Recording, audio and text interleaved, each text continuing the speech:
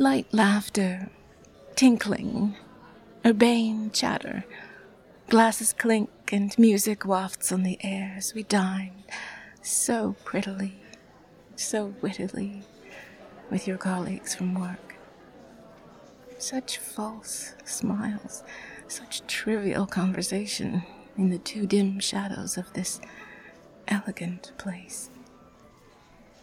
My fingers, bejeweled for tonight, long nails painted a wet, luscious shade, slip silently under the table and across your lap, over cold, dull metal teeth, as I sip innocently from my wine glass above.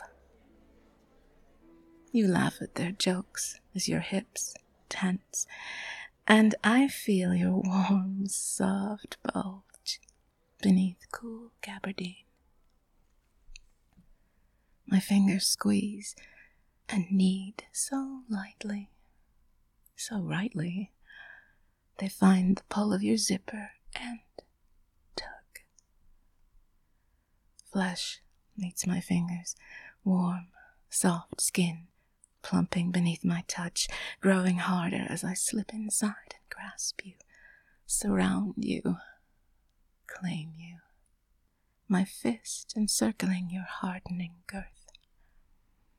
One sharp little breath, and then a groan, so strained, so pained, covered by a too loud, nervous little laugh that makes me smile with devilish delight.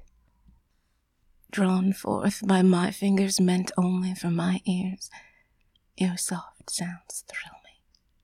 Your mounting pleasure as my fingers slide up and down, stroking you with fluid friction, is like a bright point of light in this dreary night. Under the table I work you, gripping your shaft tighter, tighter, sliding soft skin over hard flesh, my thumb languidly circling your head, now slick with anticipation. A quick glance, a wild, silent plea.